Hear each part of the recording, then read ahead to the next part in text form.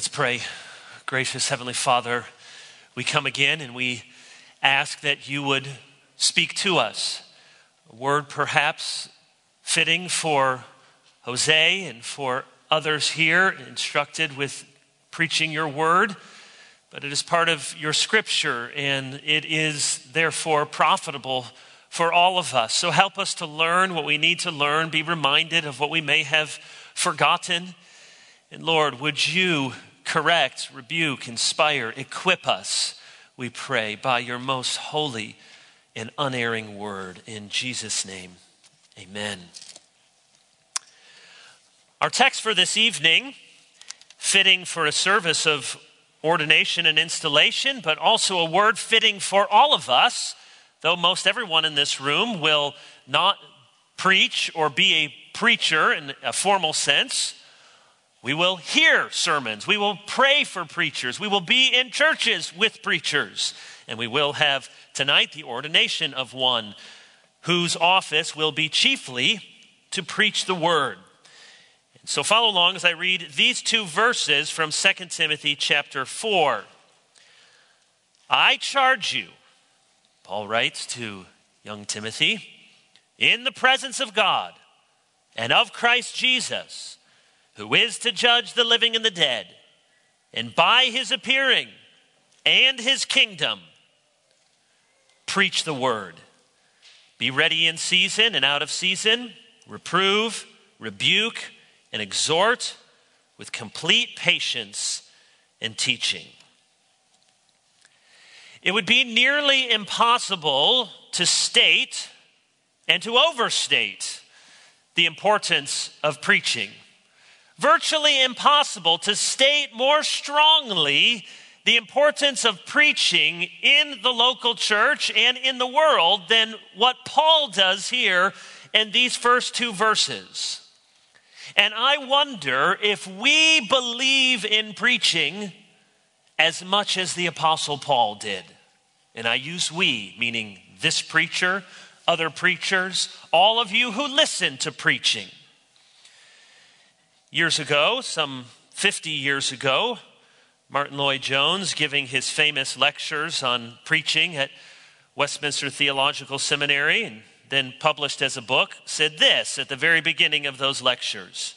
Ultimately, my reason for being very ready to give these lectures is that to me, the work of preaching is the highest and greatest and the most glorious calling to which anyone can ever be called. If you want something in addition to that, I would say without any hesitation that the most urgent need in the Christian church today is true preaching.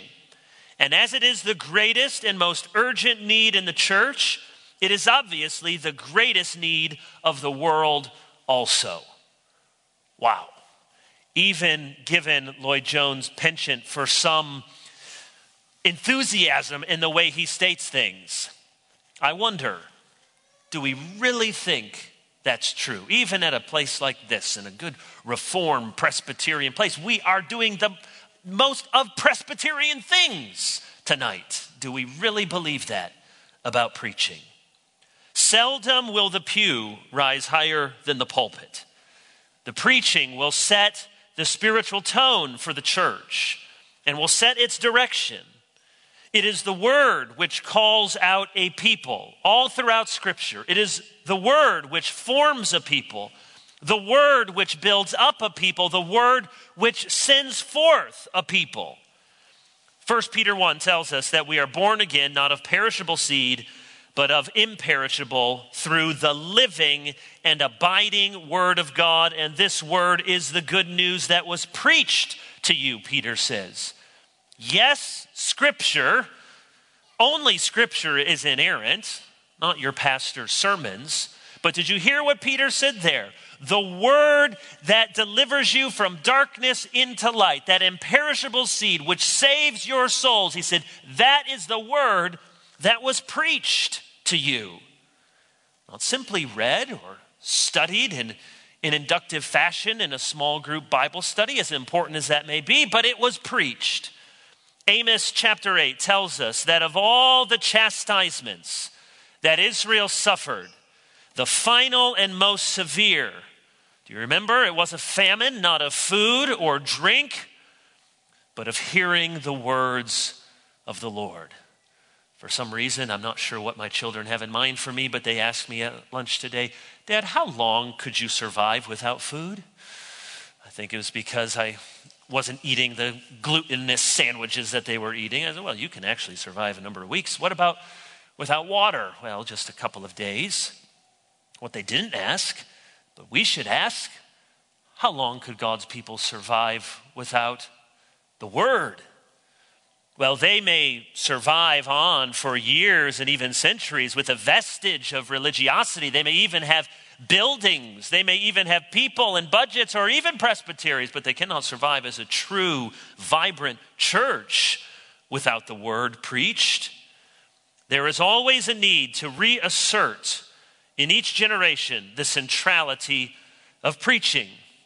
There are any number of cultural objections one may have to preaching. You can think of them. People may say, well, monologue is bad, or this sort of just one person talking, speechifying, that doesn't work anymore. People don't listen to that. Well, really? You can look online at these TED Talks, which have tens of millions of views sometimes. Or just coming through a campaign season, even one that may have been restricted by COVID, whether you were in front of a camera or you were in front of thousands of people, what did candidates mainly do? They spoke words. People may say, well, certainty is bad.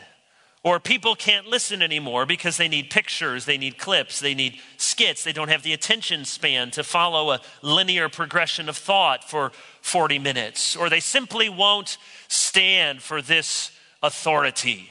But do you remember what they marveled at after the Sermon on the Mount? Not that Jesus could tell a good story, or that he had amazing illustrations, or that he was funny, or clever, or brilliant, but he spoke as one who had authority, not as the scribes and the Pharisees. John Stott, writing decades ago, said, the anti-authority mood makes people unwilling to listen. Addiction to television makes them unable to do so, and the contemporary atmosphere of doubt makes many preachers both unwilling and unable to speak. And if that was an indictment, when was that, in the 1980s, how much more so today? But if we're honest, it's not just that the culture has objections. Sometimes it's Christians or preachers or churches that lose confidence in preaching. They no longer have confidence in the text, or they aren't sure it's authoritative, or they aren't sure that they can really know what it says, or that it really changes people. A number of years ago, I read a book called The Seven Churches Not in the Book of Revelation. It was an interesting sort of book, just playing off of Revelation 2 and 3 and talking about the different kind of churches that a pastor may encounter as a Christian book. And yet I found this to be absolutely, stunningly wrong-headed. The author says, here's sin number 2 in this different churches. He says, sin number 2 is, quote, believing that preaching will change them. And he writes about this fictional pastor he calls Jason. Quote, Jason has begun to labor under the mistaken notion that if he preaches well enough, people will change. Jason was told in seminary that preaching is the most important thing a pastor does. No, Jason, it's the most important thing in preaching class, but it's not all that big a deal to grandma and grandpa out there in the pew. What word should we use to describe that sentiment? I would suggest the word diabolical. It is to suggest that preaching the word of God does not change people. Now, perhaps grandma and grandpa don't think that they want to listen to another sermon. Perhaps their pastor isn't very good at giving another sermon. But it's absolutely false to say that preaching the word of God will not be used by God as he sees fit to build up the church. The church in its best days has always been marked by strong preachers and strong pulpits. Now, preaching, to be sure, is not the only ingredient in making disciples of Jesus. It is a necessary ingredient, a key ingredient. It's not the only one. If that's all the book said, is listen, you need to do a lot more than preach. Well, that's certainly the case. It may take years or decades, but faithful, biblical, passionate, humble, textual preaching will change people, and it will build up God's church. And if I am wrong about that last sentence, then my whole approach to ministry is wrong. I hope that Jose's whole approach to ministry will be wrong, and we probably shouldn't be in the ministry, because everything that I'm about from this pulpit, and I hope that Jose and I hope that these pastors here are about, is banking on the fact that the Word of God has power to do the work of God. Paul certainly believed in preaching. If you look at these two verses, he could not have stated his command to Timothy in any stronger language. If Paul had been typing this out on a computer, he would have used italics and 38-point font and underlined and made it bold, and it would have been obvious. Well, he's making it as obvious as he can. He underscores the command there in verse 2 with an oath formula. In the Old Testament, especially in 1st and 2nd Samuel, people often swear an oath. Now, Jesus is going to say something about not swearing an oath, and I think we're not meant to take that as an absolute case, but don't use your oaths to try to get out of what you really need to do. You see this language all the time in the Old Testament. As the Lord lives, that's a typical oath formula. Well, here in verse 1, we have not one, not two, not three, but four, a fourfold oath formula. In the presence of God. In other words, as God is witness, Timothy, as God watches over you, as God helps you, as the holiness and love of God surrounds you, Timothy, in the presence of God, second, and of Christ Jesus, who is to judge the living and the dead. Timothy, Christ is coming back, and he will judge you. And more than that, he will judge your hearers. Will you tell them where they can be saved? And by his appearing, so Christ is coming again, Timothy, keep on doing what you're doing until he comes again. Think of the Great Commission promise, and lo, I will be with them always to the end of the age. In the presence of God, 1, and of Christ Jesus, who is the judge of the living and the dead, 2, and by his appearing, 3, and then here's the fourth part of the oath, and his kingdom, his coming kingdom, his arrived kingdom, the kingdom that you are a part of, Timothy, the kingdom you are praying for, the kingdom that you are laboring for, he gives in the most solemn terms imaginable this injunction: preach the word. As one author puts it, and I would love to give him credit, but I don't recall where I read it, gospel preaching is the chariot that King Jesus rides to victory. Do we believe that? Paul did. Well, there's certainly lots of bad preaching out there. There's commentary preaching that's just sort of a running commentary of what the verses say, and there's no real central point or no exhortation, just now I saw this and this and this. There's esoteric preaching, the preaching that's overly intellectual and may have won you plaudits among your seminary friends. Maybe that's what the book was trying to argue against. Spurgeon once said in his very Spurgeon way, the text said, feed my sheep, not feed my giraffes. So don't put the meal so high that the sheep have to climb trees to get it. Well, that's true. That's bad preaching. Soapbox preaching, the pastor who just gets up and you just know whatever he's been reading online, whatever he's fired up about, he's just going to launch into a rant. Law preaching, a sermon that's always just imperatives, no indicatives. Feel-good preaching, the type of message where no one is ever cut to the quick, no one is ever laid low, no one ever thinks of leaving to repent in sackcloth and ashes. Story preaching, the pastor who is rather dull and drab until he says, that reminds me of a time, and then everyone perks up. Oh, he's got a story. Illustrations are like windows, Spurgeon said. They're there to let the light in, not to be stared at. Sermons should have clear windows, not stained glass windows. There's the clumsy same sermon preaching, the message that ends in a formulaic way every single time, or flattens the text of Scripture to make every passage sound alike. There's unnatural preaching. Lloyd Jones said theology in preaching should come through a man on fire. It's truth through personality. Spurgeon said it is better to be clumsy or eccentric than to try to perform or to parrot someone else. And often this takes years, and congregations must be patient as young men or new pastors seek to find their own voice, what they naturally sound like. There's untextual preaching. Stott gives the illustration of the man who finished reading his scripture passage and then announced, "Maybe we will meet again, my text and I, maybe not." He tells of a man who preached a sermon against the Old Testament, and he used for his text the second half of Matthew 22:40, "Hang all the law and the prophets." Well, that is not really the gist of that passage.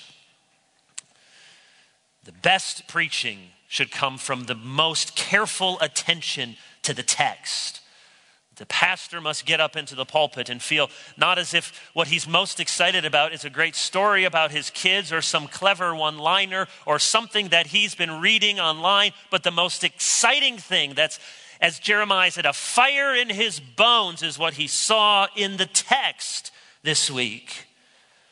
There's platitude preaching, where the sermon is always a fog instead of a laser, full of cliches, empty spiritual sentiments, never any definition, never application, just pious platitudes when the preacher's too lazy, too uninspired. So there's lots of bad preaching.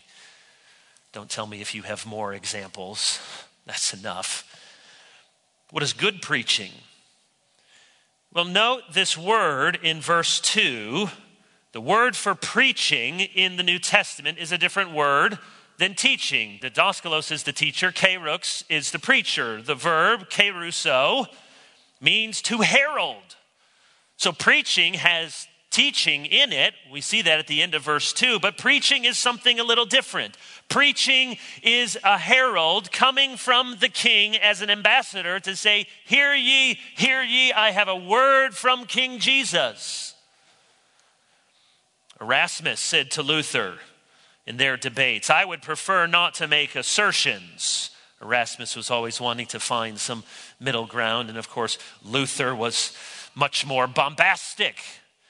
Luther was outraged by Erasmus's comment. You prefer what? You don't want to make assertions? Take away assertions and you take away Christianity. The very mark of the Christian is that the Christian boldly makes assertions before the world. The Holy Spirit, Luther famously said, is not a skeptic. And the things he has revealed are more certain than life itself. Away with the skeptics. Away with the academics. Luther's typical overstatement. I like the definition from John Murray, who said preaching is personal, passionate pleading.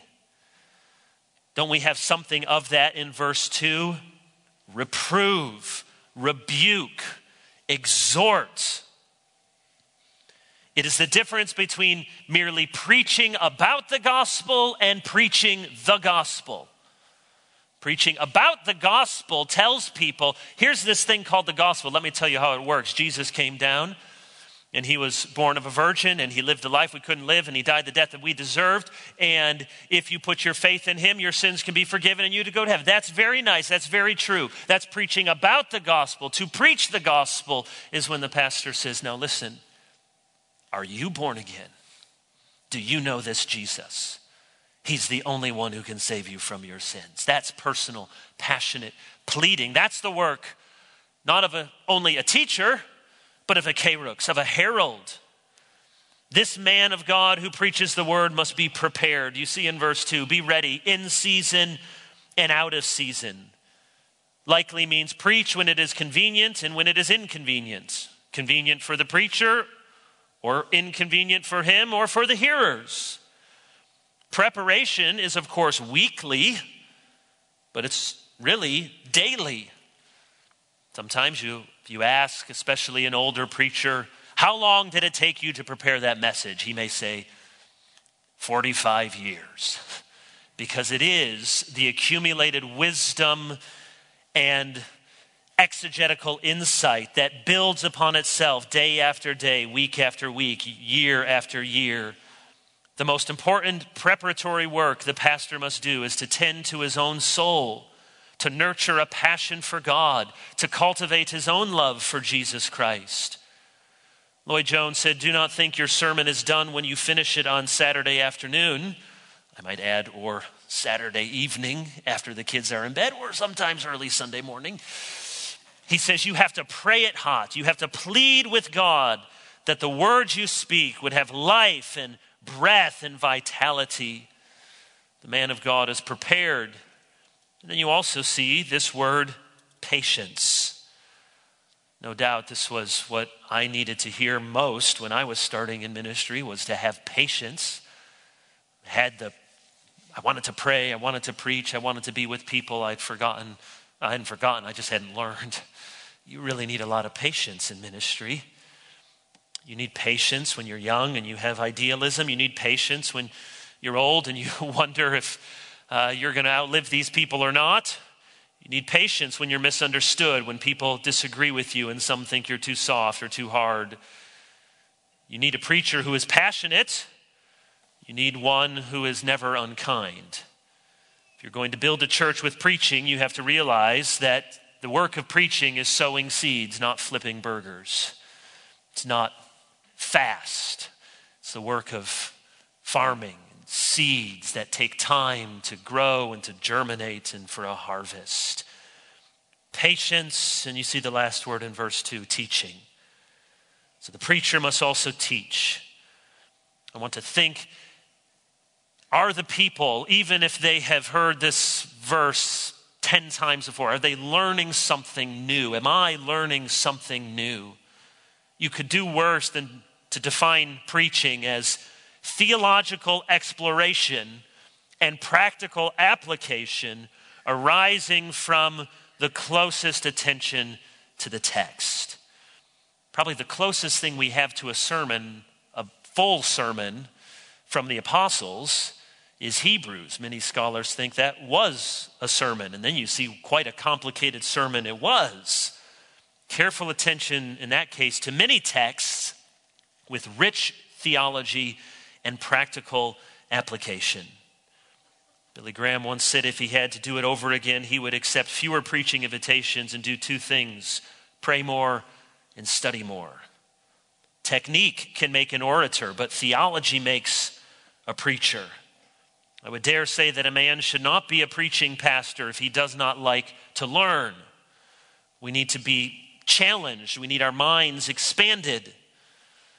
As I heard Tim Keller say one time, if you read one author, you'll be a disciple. If you read two authors, you'll learn something. If you read from a multitude of authors, then you just might become wise.